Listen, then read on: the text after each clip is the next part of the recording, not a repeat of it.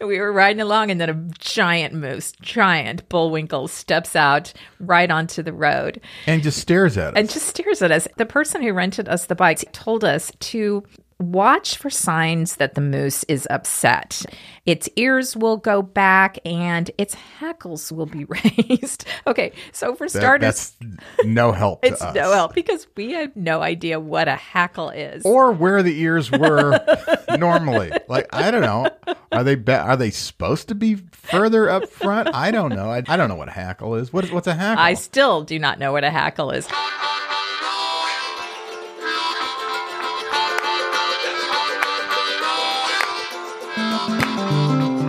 This is the Dear Bob and Sue podcast, stories from our journey to all the U.S. national parks and other public lands. I'm Karen Smith. And I'm Matt Smith. We're the authors of the Dear Bob and Sue series of books.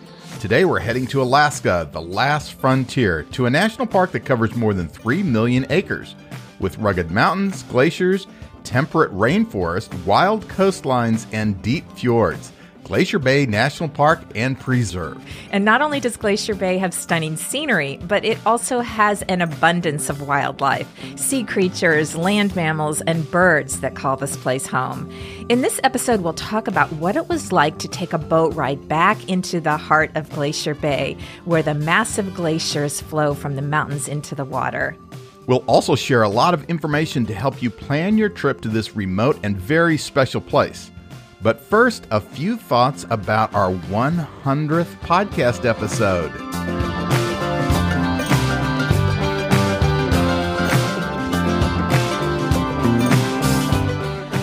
Our 100th episode? I can't believe it. So why aren't we having champagne right now?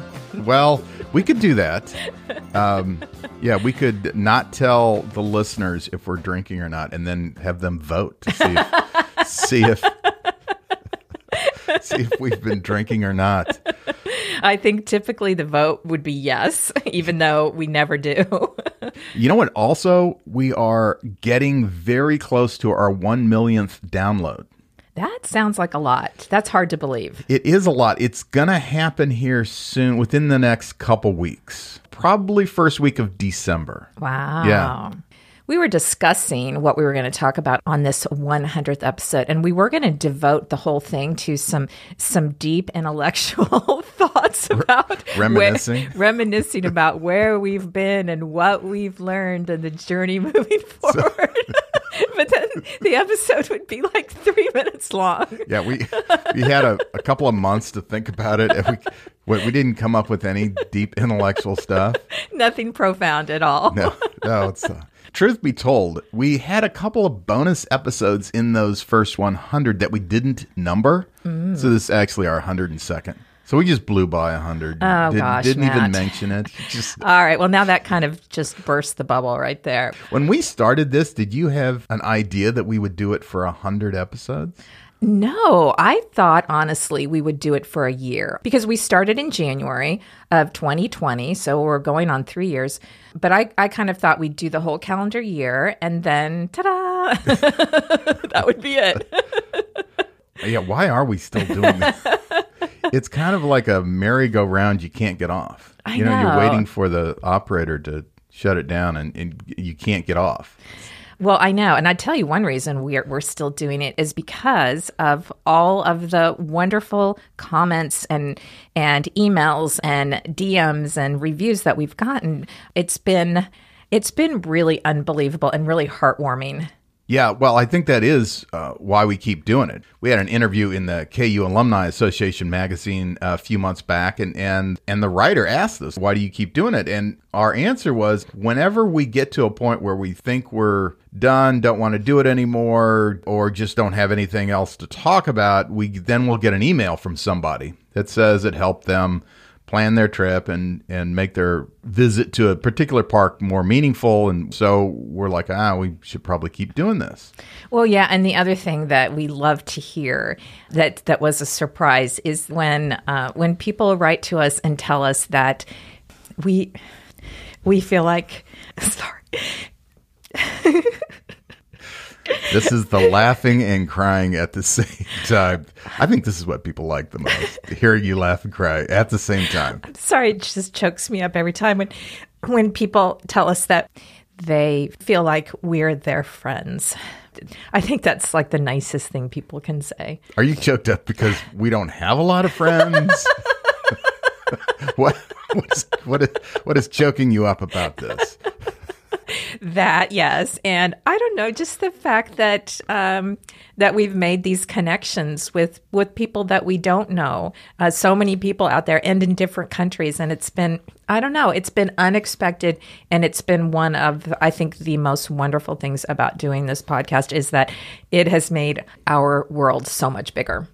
I like so many emails start with, I just want you to know I'm not a crazy person. Which does kind of make you a little bit suspect if you got to say that in the first line. Or I'm not a stalker. I'm not a stalker. Okay, we'll take your we word. didn't think you were, but now we're not sure. No, we have loved it, and it's been a fun 3 years. You know, we struggle sometimes with everything, with pretty much everything, with what we're going to talk about, and of course, as you all know, with like pronunciation of some of the places. But yeah, it's been a good ride so far. You know, we originally started it. We thought that this would promote our books, the 4 books that we've written. We thought, you know, we'll get a new audience because a lot of people haven't heard of our books and a lot of people are really into podcasts. So we thought this is great. We'll reach a new audience and they'll buy our books. And then, I don't know, somewhere in this 3 years, the podcast has kind of become the thing. Right. I don't think people know that we wrote books. I don't think they do either. So we've that part completely failed. Right. And we keep doing it.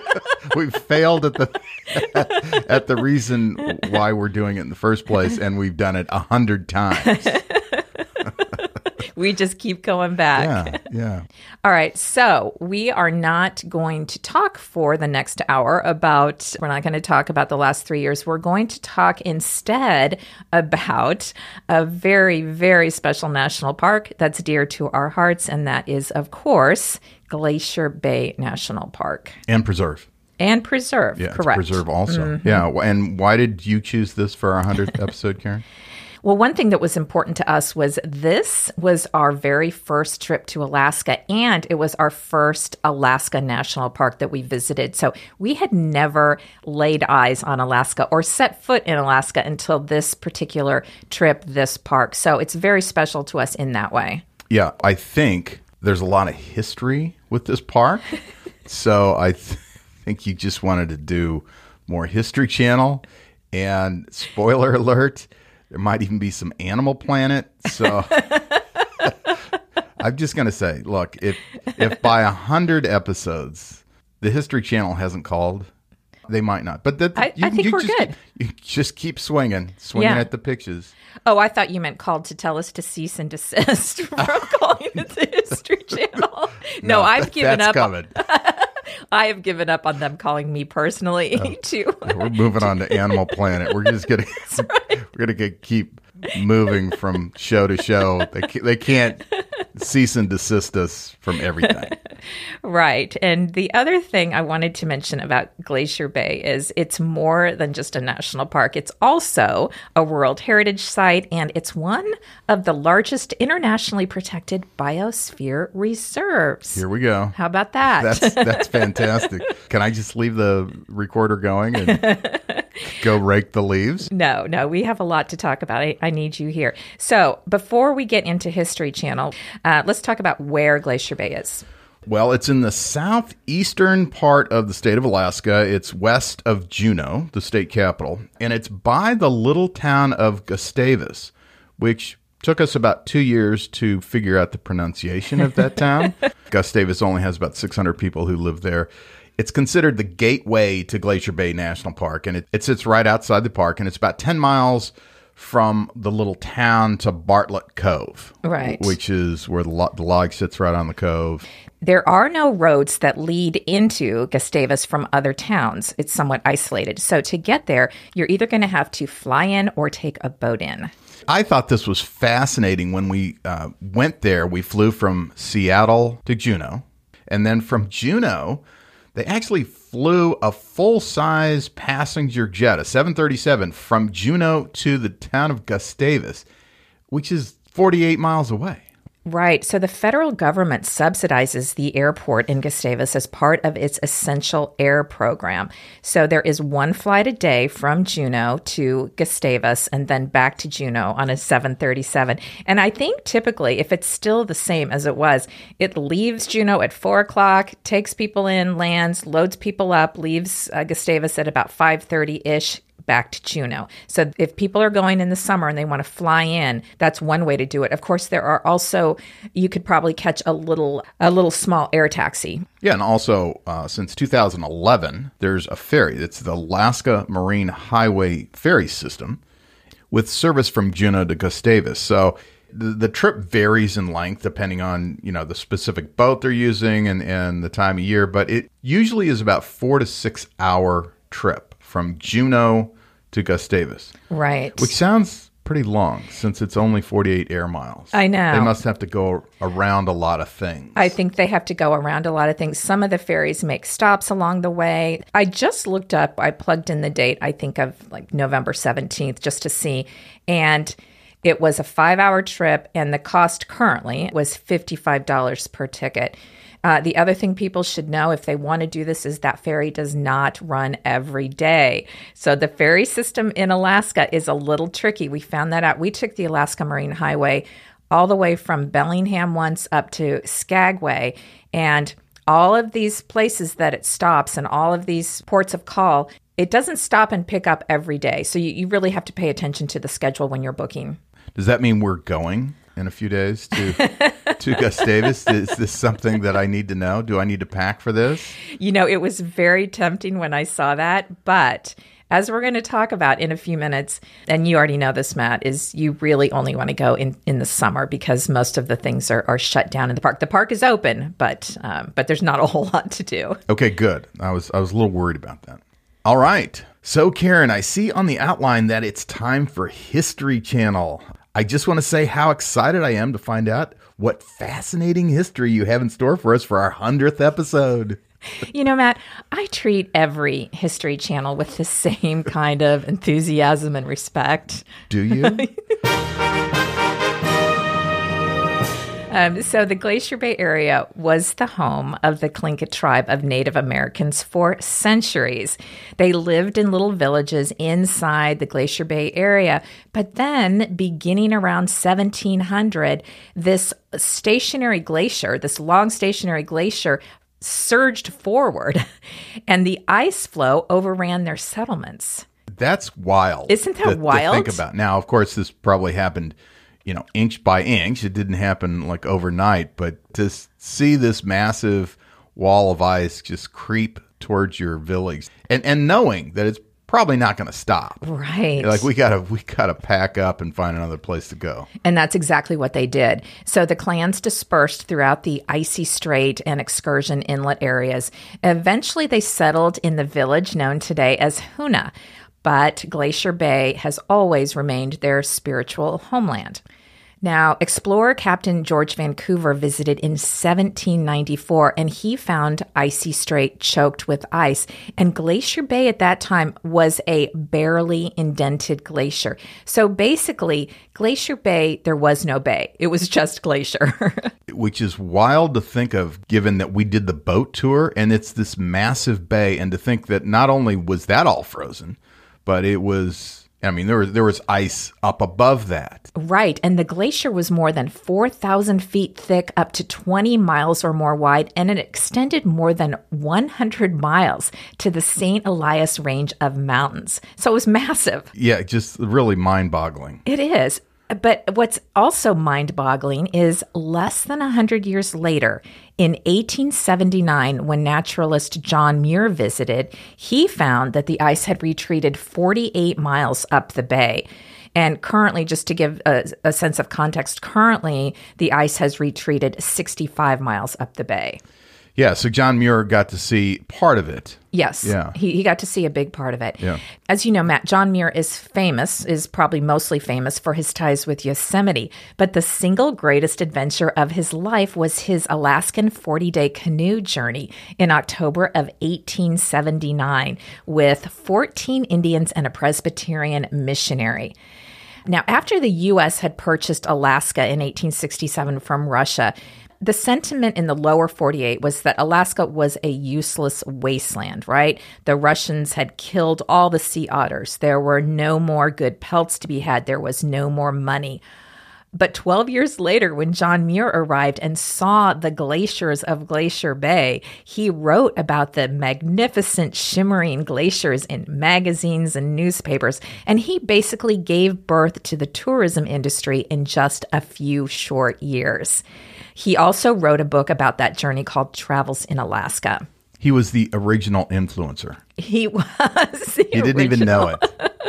But right. he was the original influencer. Yes, way back then. I mean, he really did do a tremendous favor to the country, actually the world, by making people aware of these incredible places. And once people see them, go to them, appreciate them, then they support the conservation of these places. Right. He is known as the father of the national park system because he talked about these places and he advocated for their protection before anyone had ever even heard of them. Okay, so that's fascinating history. But Karen, I'm just curious. How did this land become a national park? Well, I'll tell you, Matt. There was another man who played a big role in the early days of establishing the park, and his name was William S. Cooper. He was a plant ecologist from Minnesota who came to Glacier Bay in 1916, and over several decades he returned many times to make scientific observations. And what he found so inspired him that he wanted it to be preserved forever. He wrote letters, he made personal appeals, and he suffered a lot of criticism for that. But it paid off in 1925 when Glacier Bay became a national monument. And in 1980, President Jimmy Carter signed the Alaska National Interest Lands Conservation Act, and it became a national park and preserve. And a good thing that Jimmy Carter did that. When Jimmy Carter was president at the end of his term, he wasn't a very popular president. He just lost the re-election to Ronald Reagan. And one of the very last things he did was he passed this act, which put a lot of Alaska federal lands into the park system and protected them, which kind of at the time wasn't made a big deal of. But, since we've been huge beneficiaries of these lands being available to people to go see. Yes, this act designated more than 100 million acres of federal land in Alaska, and those became national parks and preserves, designated wilderness areas, wild and scenic rivers, and more. That's all fascinating, Karen. So let's bring it up to today. If you're gonna go to this park, when's the best time to go? Summer, summer, summer. There's no doubt about it. This is not a winter park. So we'll talk about a few things that are very important. One is if you can stay in Glacier Bay Lodge, which is the only lodge inside the park, that would be ideal. This lodge was completed back in 1966, and it sits right at Bartlett Cove. Now, it's only open from May 27th to September 5th-ish. Those were the dates this year. That's right. Yeah, we stayed in just kind of a motel-like room. Right. But it was in the lodge. Yeah, it was perfectly fine. Now, the visitor center, interestingly enough, is also located in the lodge. It's on the second floor, and it is open daily from, again, the end of May to early September. I'm sure it coincides with the dates that the lodge is open. Yeah, and we went there in mid-August, August 18th, actually, and it did feel like winter was coming. Yes, but we found, because we've also been to Alaska in July, we like to go then because it seems like the bugs are a lot less fierce. Yes, there is a window when they've had a couple of cold nights. It knocks the bugs down. They're not as bad, yet it's still warm. And I think that window, well, it depends on where you are in Alaska, but I think that's like early August because we've been there on July 4th. And the mosquitoes will carry you away. They were biting us through our raincoats. Yeah. But mid-August, they're not nearly as bad. And that year we went on August 18th, and you'll have to check the airline schedules now, but that was the last weekend of the summer that Alaska Airlines flew a 737 in and out of Gustavus. Yeah, I thought it was surprising that they didn't continue the flights until early September when the lodge closes. So that's definitely something you'll want to check.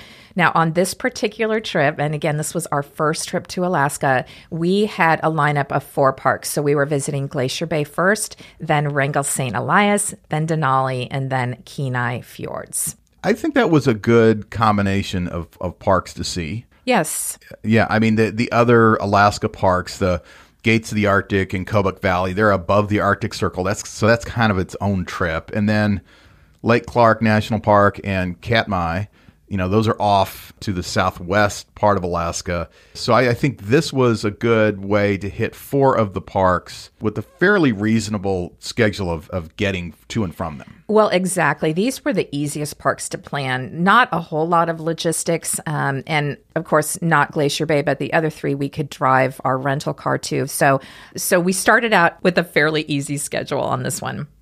As you mentioned before, Matt, we flew from Seattle to Juneau. That was about a 2.5-hour flight. And then when we changed planes and we flew from Juneau to Gustavus, that was a 14-minute flight. I know, I timed it because I knew it was so short. It was actually 4 minutes into the flight. The captain asked the flight attendants to prepare for landing. I thought we were going back to Juneau. I know. It was so fast. And we had reservations at Glacier Bay Lodge, and they have a school bus that picks up their visitors at the airport and takes them back to the lodge. So that's what we did. And then we had dinner, we had a beer out on the deck, and we walked down to the pier at sunset. And there was a park sign there, and we asked somebody to take our photo in front of that park sign. People probably already know this, but that was one of the things we would do in every park is to get our picture by the sign. And when we were in the school bus earlier on our way to the lodge, the bus driver drove right past the park sign, which was miles away from the lodge. And we had our faces pressed against the window like, no, stop the bus. We have to get out. Yeah. Fortunately, there was another sign on the dock. Probably for all the visitors who come by boat. So when you go to Glacier Bay National Park, you absolutely want to see the park on the water. That is the highlight of the park. And the National Park Service has an all-day boat tour. This is booked through Glacier Bay Lodge. So you definitely, absolutely want to do this, unless, of course, you're setting off on your own in a kayak. We booked this, I don't know, a couple months ahead of time. You for sure want to get on their website and get tickets. That's right. Unless you want to do activities that really get you into the park, like backpacking or kayaking. I mean, this is the main activity to do in the park for a lot of people who maybe aren't as adventurous to do those other things.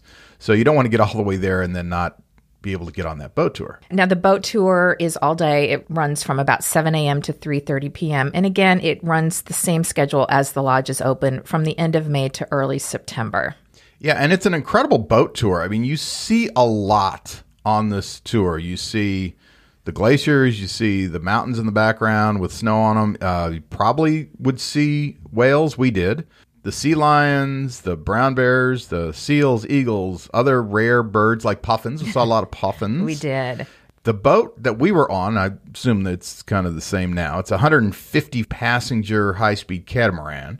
And it is fully enclosed. There's areas that you can go outside if you want, but if the weather's not nice, it's covered. There's heated seats, tables, large windows. So it's comfortable if the weather's bad. Right. I just looked at the current cost for tickets. This year, it was $244 per adult, and it was about half of that for a child's ticket, around $122. And that does include lunch on the boat.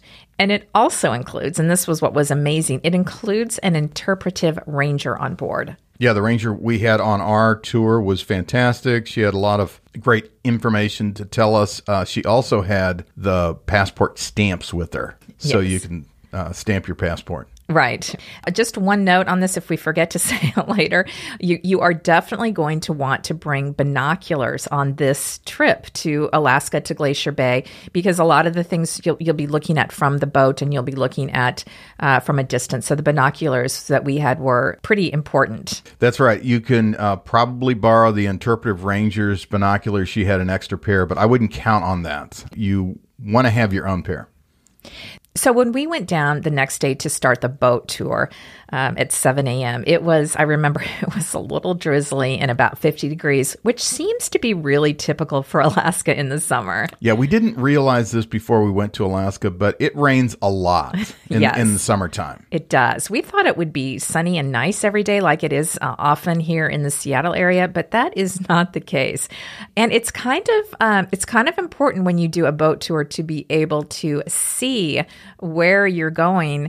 You know, we realized that later when we did a boat tour in Kenai Fjords, and it was so foggy and so rainy, we could not see a thing. The captain of the boat knows where he or she is going because now they have a sophisticated GPS navigation system, so they can still do the tour. But sometimes it's foggy. Right. Fortunately, the weather improved during our day out in Glacier Bay. Later on, it became sunny and beautiful, and so we did have some amazing views from the boat.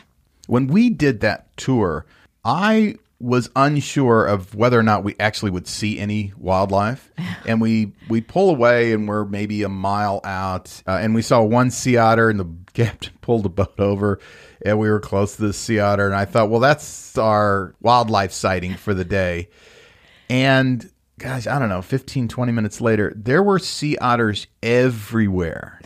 There were. I remember, Matt, you wrote in the book something to the effect of, if anyone had fallen overboard, they could have walked across otter stomachs all the way to the shore without getting wet. There were a lot of otters. A lot of otters. But what was so cool, we shared the same reaction as everyone else did, which was complete amazement to see these otters. You know, the first wildlife sighting, everyone was crowded at the side of the boat. Everyone was taking pictures. It was just such a thrill. And, you know, we didn't even know what was going to be in store for us the rest of the day. Yeah, so that was kind of the warm-up, wildlife warm-up. Mm-hmm. So currently, all the boat tours travel up the entire length of the west arm of Glacier Bay. Now, over 25 years ago, the National Park Service adopted a management plan for Glacier Bay that divides the bay into two zones. So you have a motorized zone in the west arm and a non-motorized zone in the east arm. And when you look at the map of Glacier Bay, you can see what I'm talking about. But if you want to travel up into the east arm, you need to do so via a human-powered vehicle, like a sea kayak or something like that. Right. So you can go up the east arm in a kayak, and then like the cruise ships, the tour boats, they can go in the west arm area. Exactly. Now, after Otterfest, we stopped just off South Marble Island to look at all the sea lions that were resting on these huge rocks coming out of the water. And it was such a show because I remember they were growling and showing their teeth. Well, first of all, sea lions are ferocious animals. I mean, these things, if they were land mammals, I mean, they would challenge the grizzly bears for sure for domination. I mean, these things are scary animals, and they get up on these rocks to dry off and just sunbathe. And what was interesting is there was a hierarchy of the sea lions. Like the biggest, most dominant sea lions were on the highest rocks, and they weren't moving. And then as you went down closer to the water, you'd have the more juvenile ones. And then there were some in the water. And every now and then one would try to get up on a rock, and another sea lion would just like almost take its head off. So it was pretty interesting to see that social hierarchy in play. It was Animal Planet for sure. The captain stopped the boat and we were able to just watch them for quite a while. It was really fascinating.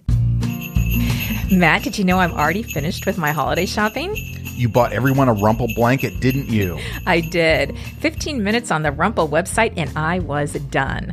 I bought your mom an Artist Series blanket. I bought the college logo blankets for the kids. And for our friends, I chose a variety of National Park and NFL blankets. They'll never guess that their warm, durable, all-season blanket was made from discarded plastic water bottles. Built to endure the elements, Rumpl blankets repel spills, sand, stains, and odor, no matter where they might take it. So which one did you get for me? Well, I don't want to spoil the surprise, but I'll give you a hint. They now have a collection with Carhartt, two of our favorite brands partnering together. For all of you who are looking for the perfect gift, Rumpl is having a sale this week, and you can use the code DEARBF to get an extra gift with purchase. That's DEARBF. So if you want to make your holiday shopping easy this year, head over to rumpl.com, RUMPL, and choose a blanket that everyone on your list will love. Yeah, so sea lions, that was fun. Kept going up the bay. And then there was a tidal inlet just past Tlingit Point. And we saw two pairs of brown bears. Well, we actually saw one pair on the beach. We saw another pair up the hill a ways. And the two on the beach couldn't see those bears, so we could see this whole thing playing out. And those two bigger bears were coming down to the beach to shoo these others off. And that was the first time we had ever seen a brown bear in the wild, and such a thrill to see those on the beach.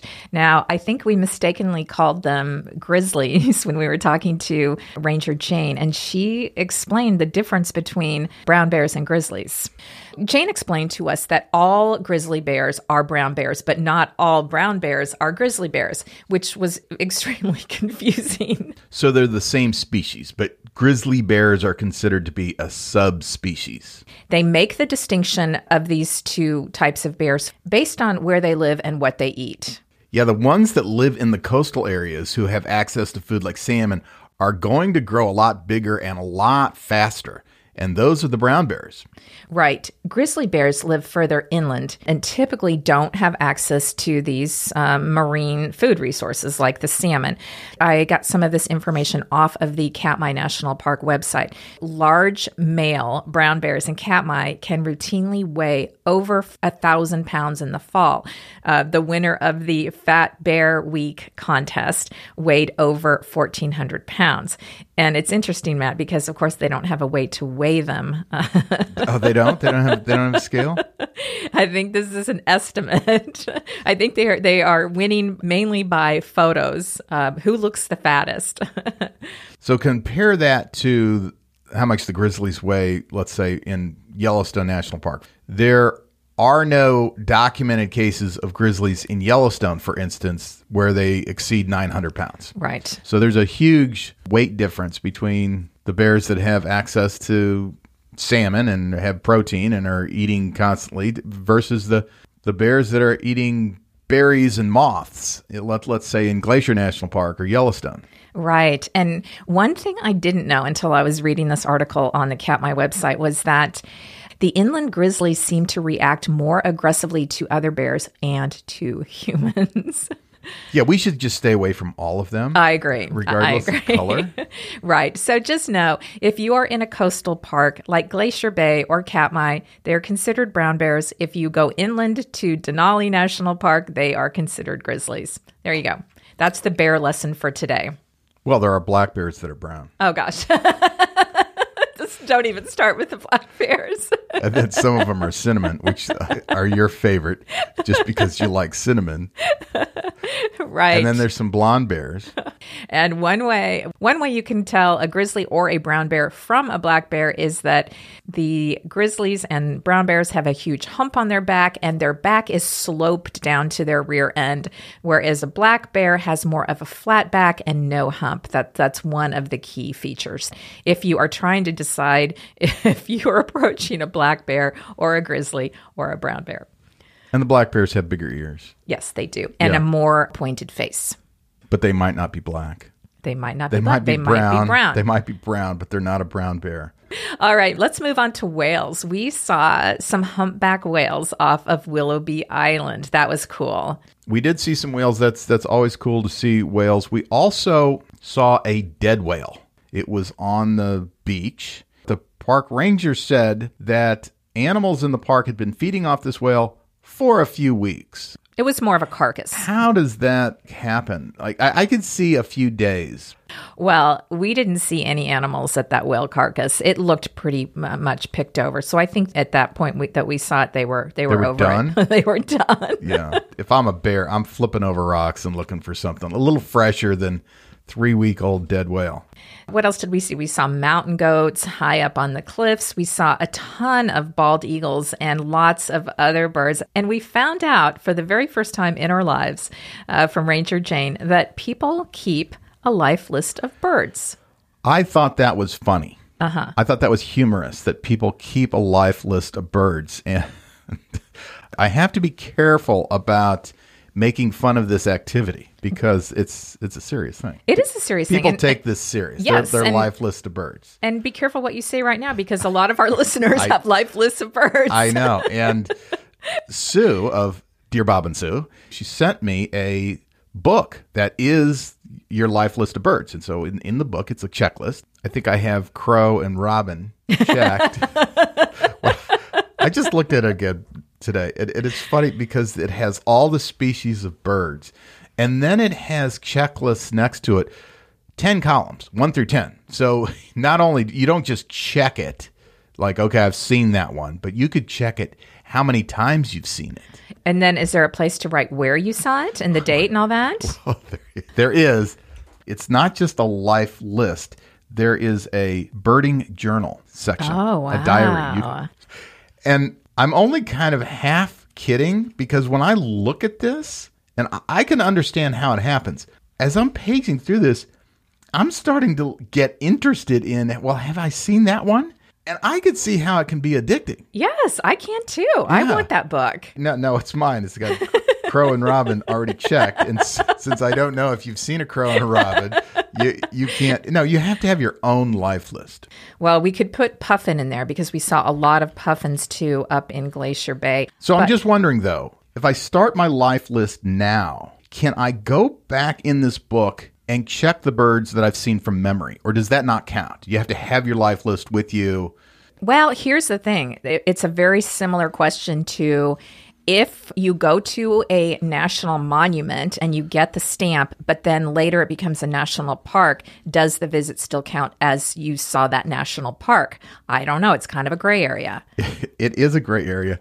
I got to say, it's a little frightening when I look at this life list of bird book, because I could get into this. And then I would have to take back every bad thing I said about people who do this, which I have a lot of practice of doing. Yes. So I know how to do that. You can go back and edit the book one more time and take it out. All right. So we got off on the birds. Yes. So our destination for the day, our boat's destination, was Johns Hopkins Inlet to get to the end of the inlet to see Johns Hopkins Glacier. Now, as we got to the front of the inlet, I was so surprised to see a massive cruise ship coming towards us. It was huge. I mean, it made our big boat look teeny tiny. And that's what they do. They go in there, they spend like a full day, 9 to 10 hours in there, and they stop at the different sites. Yes, and they also have a National Park Service ranger on board the ship who talks to them about what they're seeing and gives special presentations. I read that the ranger also brings a park stamp on board the cruise ship, so those people can get the park stamp too, because the cruise ships do not dock anywhere in Glacier Bay National Park, so they don't actually get off anywhere in the park. Okay, hold on. They have a park ranger on board, but they don't dock in the park anywhere. Right. So where's this park ranger coming from? Is the park ranger on board the whole time? I don't think so. I'm imagining, I couldn't find this information, that the park ranger takes a little skiff. Is that what it's called? Like a little motorized... Are you making this up? A little skiff? Motorized... A dinghy? A dinghy. Yeah. A dinghy. What's a skiff? You know, put up to the cruise ship, and then they let them on somehow. I don't know, but I'm sure we'll hear from somebody about that. So yeah, there's a long list of things in this episode that people need to email us about. All right, so where are we at? We're on a boat tour in Glacier Bay National Park. So we continued on up the inlet to where it dead ends at Johns Hopkins Glacier, and I cannot even describe what a stunning scene this was. This glacier flows down a valley. It's flanked by huge mountains behind it. And it's this beautiful blue color, different shades of blue. And it's massive. What I wanted to see a big hunk of the glacier break off and fall into the water. Calving. They call that calving. Yes, and we did see that. We saw a little bit of it, which is interesting because the distance we were from the glacier, you hear the sound, then you look, and you've missed it. Right. Because the sound got to you later, so you have to be watching. And then the other thing that I thought was really interesting, there was a fairly good-sized chunk that broke off, landed in the water. We heard it. And it was 1 or 2 minutes later before the wave hit the boat. And so you can just see it coming. And you think, well, it's not that big of a wave. Then it hits the boat and it really rocked us. You know what I was reading, Matt? One of the dangers of being in a really small vessel like a kayak is that these big chunks of ice will calve off underneath the water because, and I was going to talk about the size in a minute. So for instance, this glacier extends 200 feet under the water. So anyway, a chunk will calve off and then it rises and it pops up at the surface of the water. Pops up. And if you are in a tiny little kayak, there is a danger of it popping up right underneath you. Yeah, I think that would be my last kayaking outing if that happened. I think so too. So yes, this Johns Hopkins Glacier extends 200 feet under the water and 250 feet above the water line. And it's a mile wide where we were looking at it. So it's massive. It's just massive. Also, from the distance we were, we could see a lot of ice chunks like floating around the base of the glacier that had broken off before, little tiny icebergs, and a lot of them were brown. It looked like they were dirty. And the park ranger explained to us that they weren't dirty. Those brown specks were seals. That's right. Yeah, and that's their habitat. They hang out. Mm-hmm. I guess they're not worried about big chunks of ice breaking off and hitting them. They did not seem worried at all. I read that up to 1,700 harbor seals converge in Johns Hopkins Inlet every summer for pupping and mating. And for this reason, now this inlet is closed to vessels from May 1st to June 30th. So I was reading the current tour schedule for the NPS boat, and it no longer goes up Johns Hopkins Inlet and it no longer goes to Johns Hopkins Glacier. Instead, it kind of takes a right turn at a fork and it goes up to 2 different glaciers. And I think the reason for that is because the seal population in the inlet has declined by 75% in the last decade. Was that due to motorized vessels? I guess. So now, if you book an NPS boat tour, you get to go up a different inlet and see 2 other incredible glaciers, and those are the Marjorie and Grand Pacific glaciers. And I've seen photos of those. Those look every bit as spectacular as Johns Hopkins does.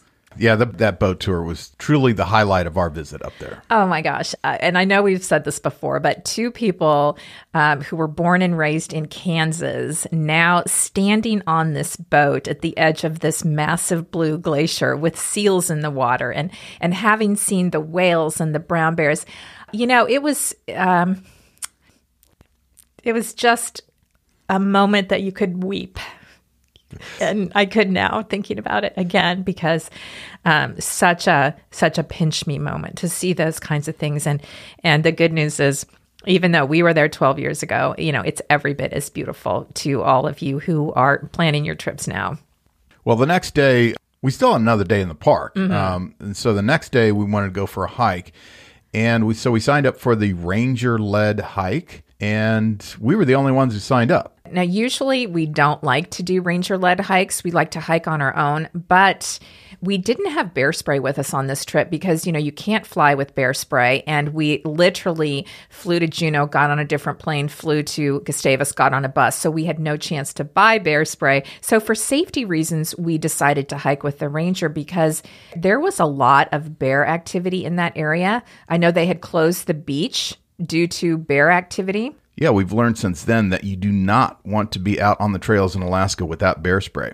And the ranger that we had, Kevin Richards, he obviously had bear spray with him. So we felt safe in his hands. Although I did wonder as we were hiking, if a bear charged us, is part of Kevin's oath as a ranger to protect his visitors, or is it like every man for himself? No, I think you're instantly off duty if a bear charges. I think so too. It is every person for themselves. Now he would have helped us out, but I'm sure he would have. If you would have tripped, maybe sprained your ankle, I think all bets are off. I think so too. Yeah. So we hiked the Bartlett River Trail. It's about, I think, 4 miles round trip. It took us about 2 hours. And Kevin kept up a steady conversation with us the entire way. I'm sure it was to alert the bears that we were in the area. Yeah, and we didn't see any bears. Mm-hmm. I mean, it would have been fun to see a bear, although probably a little scary too. But yeah, Kevin was a great hiking guide. And then we went back to the lodge, which is also the visitor centers there at the lodge also. And he spent a ton of time with us. We had mentioned that we were going to go to all the national parks, and he had been to a ton of them and gave us a lot of great hiking advice for other parks. He did, and even restaurant advice, and he was a wealth of knowledge. And, this was still pretty new. Pretty early in our national park journey. We had only started about 6 weeks prior to this trip, so we knew nothing. And so he was incredibly helpful and very kind too. Yeah. So that was great. We got to hike in the park. We also had a half day left, so we decided to rent bikes right there at the lodge. And we rode back into town where we had been picked up by the school bus when we landed. Yeah, we rode the 10 miles. And one of the reasons for this was, as I mentioned, we had had a beer on the deck the night before, and it doesn't sound like a lot now, but the beers cost $5 each. And for some reason at the time, that seemed very expensive to us. So we thought we had this genius idea that we would ride into town, we would buy a 6-pack of beer for, a very low price, pedal it back, and then we would have that for the rest of the trip, and we would save all kinds of money. Yeah, I think that was just an excuse to go on a long bike ride. So, but as long as you're there, you might as well buy a 6-pack of beer. So we pedaled our way to the little market in Gustavus, and we learned a few things on that little journey, didn't we, Matt? We did. First of all, we found out that the town of Gustavus is tiny. In fact, they refer to it as the intersection. Right. We also found out that the market does not sell beer, and the only place to buy beer, the liquor store, doesn't open until 4 p.m. every day. Yeah, so while we were waiting for the liquor store to open, we walked over to the water and we were treated to a show of a sea lion wrestling a halibut. That was pretty amazing to see. Yeah, well, they weren't really wrestling. I think the sea lion was winning. The sea lion was winning, but yeah, that was crazy. The violence of that little encounter. It was, and they were both huge, and they were coming out of the water and thrashing, and you and I were the only people standing along the shoreline there, and we were just like enthralled. We couldn't look away, but I was surprised. One thing I did not know at the time was how big halibut are. Yeah, it looked like two sea monsters fighting. It really like did. that. That's not even a joke. I know. We were in awe because we just didn't realize that there was just like something that violent happening in the water right there. Right. And to make a long story short, the sea lion did win that little wrestling match. Yeah. Mm-hmm. So after that show and after some more milling about, we did finally make it to the liquor store, only to find out that beer in Alaska is really expensive. The 6-pack cost, I think, double what we would have paid for it in the lower 48. Yeah, we learned on that trip that everything in Alaska is expensive. It is. And later, when we added up the cost of the beer and the bike rental, we realized that each beer ended up costing $8. That's right, which was crazy because it cost us $1 million to get to the town of Gustavus. Right. So it really wasn't about the beer. It was about the adventure. We wanted to see the town anyway. So yeah, we talk about, trying to save a couple bucks on a beer, but that really wasn't the intention. It wasn't. And we had kind of an exciting ride back, didn't we? Yeah, we did. So on our way back, once you enter the park area, there's this long stretch of flat road, and they call it Moose Flats. Now, when we rented the bikes, the bike rental person told us to watch out for moose along the stretch of road because they have been known to pop out of the woods and chase people who are riding their bikes through there. Yeah, which we thought, after going in the hike and not seeing any bears, we thought, yeah, well, that probably won't happen. Moose isn't going to pop out of the trees. Guess what? Then a moose popped out of the trees. We were riding along, and then a giant bullwinkle steps out right onto the road. And just stares at us. The person who rented us the bike told us to watch for signs that the moose is upset. Its ears will go back and its hackles will be raised. Okay, so for starters... That's no help to us. It's no help because we have no idea what a hackle is. Or where the ears were normally. Like, I don't know. Are they supposed to be further up front? I don't know. I don't know what a hackle is. What's a hackle? I still do not know what a hackle is. So we stopped our bikes and we got off and we stood there and we watched him and he watched us. I swear we would still be there today if a park ranger hadn't shown up in her, park ranger vehicle, and she was driving very slowly, and it kind of scared the moose back into the woods. Yeah. My hackles went up. And my ears were back. Yeah. Visitors to Alaska are worried about encountering bears. But did you know that more people each year are injured by moose than bear? I did not know that, Matt. But I did read that if a moose is charging you, it's okay to run, the opposite of what you're supposed to do if a bear is charging you. Yeah. And they also say, or get behind a tree. I've always questioned the get behind a tree strategy. Although, if you get behind a tree, a bear can reach around and get you. But a moose can't reach around. So I get that. So now you have an enraged bull moose, and you've found a tree, and you're on the other side of the tree, and then what? Yeah, I don't know. Maybe they have a short attention span and he forgets that you were even there. I don't know. And hopefully we never encounter that because those bull moose are huge. They weigh up to 1,600 pounds. And even the cows, the female ones, can weigh 1,300 pounds. So massive. Yeah, and they don't like it when you call them cows. They do need to come up with a different name for a female moose. That does not sound right. A cow? Yeah. Yeah, maybe that's why they're attacking people. Maybe so. And then that evening, we were walking around the lodge and we came across a mother moose and her baby. And that was really an amazing thing to see. It was our moose day. It was our moose day. So I read that moose give birth in the spring to 1 or 2 calves, and then those calves stay with them for 2 years. Yeah, and these moose, they had GPS collars around their necks. Yeah, it's interesting because researchers have attached these collars to cow moose in order to see where they migrate in the summer and the winter. I guess moose can swim really long distances, and some of them swim between the islands on a regular basis. So they do move around a lot. They don't just stay hanging out right there where we saw them. And those collars were big. They looked a little uncomfortable. They were huge. So that was a decade ago. Maybe they have smaller collars these days, but I would think that they could put those electronics in a smaller package. I mean, because it was a huge collar. It was. It looked like it would be kind of a burden for those poor moose. All right. Everything you could ever want to know about moose. But the next day, it was time to leave Glacier Bay and move on towards the next park. Our flight out, again, we had that late flight out of Gustavus to Juneau, which was at about 5:30. And when we got to the airport, for this tiny airport, it was a madhouse. Well, it was a madhouse because it was the last weekend that Alaska Airlines was flying out. And so there were huge lines of fishermen with all of these frozen boxes of fish. So the TSA had all sorts of struggles with getting all of that cargo through. And yeah, it was packed. And the flight was delayed by a lot so they could process all the people and all the fish. But fortunately, when we arrived in Juneau, we still had time to catch our next plane to Anchorage.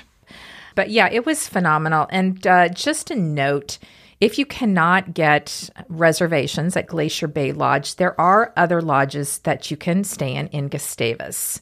Yeah, and those offer things like kayak tours, whale watching, fishing charters, flight tours. So there's a lot of other activities that you can do. Sure. And the other thing, too, is to note you do not need to get a rental car in Gustavus because there is nowhere to drive to. Any of these lodges that you stay in will pick you up at the airport and they will take you back to the airport. And that's the only time you would need transportation. Yeah. Or you could rent a bike and just kind of tool around. Go get some beer. And go look for moose. So, Karen, how many days would you suggest people go? Well, when you're building your itinerary, obviously you need to allow for a day to get there. So that would be your first day, and then a full day for the boat tour. If you're adding other activities in, then obviously plan for those days. Like if you're going to do a fishing trip out or a kayak trip. But otherwise, I think you could head out, right? And head back to Juneau, don't you think? I mean, the main thing is that Glacier Bay boat tour. Yeah, I think so, yeah. And also, I think it would be good to add to your trip a couple days in Juneau because they have incredible state history museum. And I know that doesn't sound exciting, but this is a really great history museum right there in downtown. So you want to see that. You also have the Mendenhall Glacier close by. I mean, that's close enough. If you're staying downtown, you could literally take a taxi up to the glacier. And that's worth seeing. We have not seen that because the times we've been in Juneau, the weather's been so bad, it's been rainy, and it just wouldn't have made sense to go up there to see the glacier when it was pouring down rain. But that's a popular thing for people to do in Juneau. Absolutely. And that is one of the tough things about planning a trip to Alaska in the summer is the weather, because you just have no idea when you're booking your trip what the weather's going to be. Now, we are going to be doing, maybe in January, an entire episode about park planning in Alaska, suggesting some itineraries, how to get from, this park to the next park, how many days, just an overview, because we've gotten a lot of emails requesting that. Yeah, and if you haven't been to Alaska, particularly the parks, I can see how it'd be confusing and a little bit intimidating as to how to plan a trip to these places. And there are some tips and tricks. Right.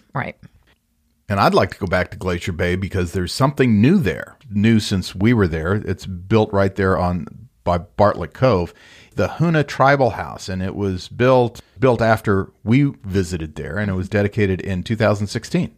Yes, and I love this story because this dedication of this Hoona Tribal House marked the ceremonial return of the Hoona Tlingit to Glacier Bay. So as we talked about, back in the 1700s, these Tlingit villages in the bay were overrun as the glacier advanced. But soon after the glacier started retreating, the Hoona Tlingit reestablished their fishing camps and their seasonal village inside what is now the park. So when Glacier Bay National Monument was established in 1925, all of the new laws and park regulations that were implemented led to this period of alienation and strained relationships between the tribal people and the NPS. But in recent years, the NPS and the Hoona Indian Association, which is the tribal government, they have worked together to reinvigorate these traditional activities. They've developed cultural programs for youth and adult, and they have amended some of these regulations to allow for a broader range of traditional harvests inside the park. So one of these projects was to build this tribal house.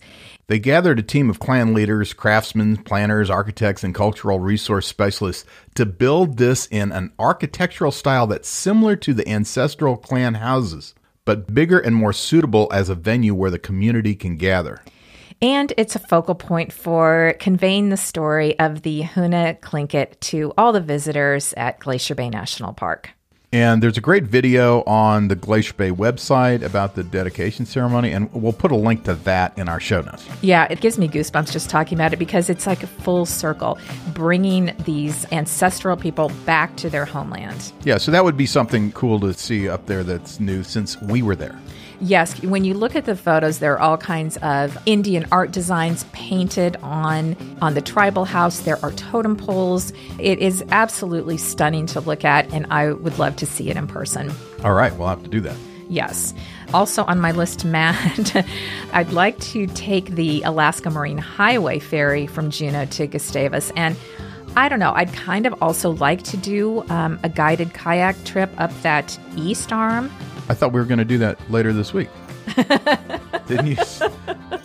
Weren't you looking at the website? You're planning the trip for a couple days from now. You know what one of the problems with doing that, Matt, is right now is that cold AF well, up there. Not just that, but the inlet is now becoming frozen over. And just one quick note, when I was reading some of the stories that John Muir wrote about his trip when he was up there with his Indian guides, it was October.